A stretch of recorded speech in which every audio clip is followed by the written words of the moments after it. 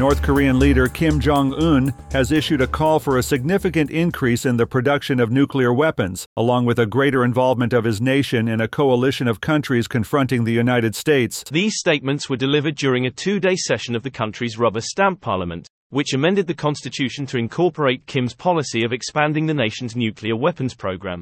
Harry Michaels reporting. U.S. Senator Bob Menendez entered a plea of not guilty on Wednesday in response to charges of accepting bribes from 3 New Jersey businessmen, even as demands from fellow Democrats for his resignation grew louder. Federal prosecutors in Manhattan recently accused the 69-year-old Menendez and his spouse of receiving gold bars and substantial sums of cash in exchange for the senator utilizing his influence to assist Egypt's government and interfere with law enforcement investigations involving the businessmen. Kyle Norris reporting. Federal health advisors, in a meeting held on Wednesday driven by years of patient advocacy seeking access to an unproven therapy, delivered an overwhelmingly negative verdict on an experimental treatment for Lou Gehrig's disease. A panel consisting of experts from the Food and Drug Administration cast a 17-1 vote against the effectiveness of the stem cell-based treatment developed by drugmaker Brainstorm for patients afflicted with the fatal, muscle-wasting condition known as ALS, or amyotrophic lateral sclerosis.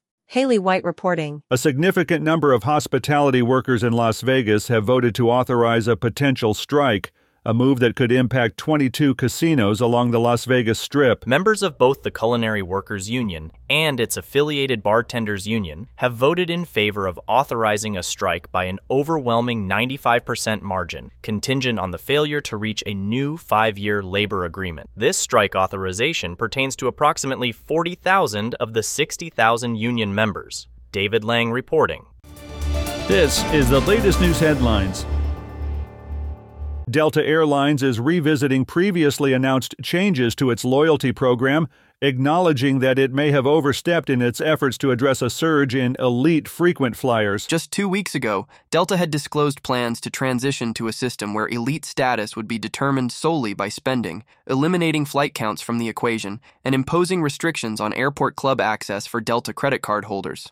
CEO Ed Bastian candidly admitted, "There's no question we probably went too far with that," during an address to the Atlanta Rotary Club. Kevin Sanders reporting. Authorities are currently on the lookout for a young boy, approximately 6 years old, believed to be at the center of a pizza scam involving the sale of counterfeit gift cards as part of a fundraiser for his baseball team. According to the Troy Police Department, the cards are being peddled by this juvenile white male, last seen wearing a soiled pink baseball uniform and speaking with a southern accent. Michael Wallace reporting. Meta is advancing its ambitions to dominate the world of augmented reality with the introduction of the Meta Quest 3. CEO Mark Zuckerberg unveiled this new headset at the company's virtual MetaConnect event held on Wednesday. Price starting at $500, the Quest 3 represents a complete overhaul of earlier models. First announced in June, the Quest 3 offers enhanced performance, immersive mixed reality features, and a more refined and comfortable design. Clara Hudson reporting. Officials have confirmed that the winner of last month's $1.6 billion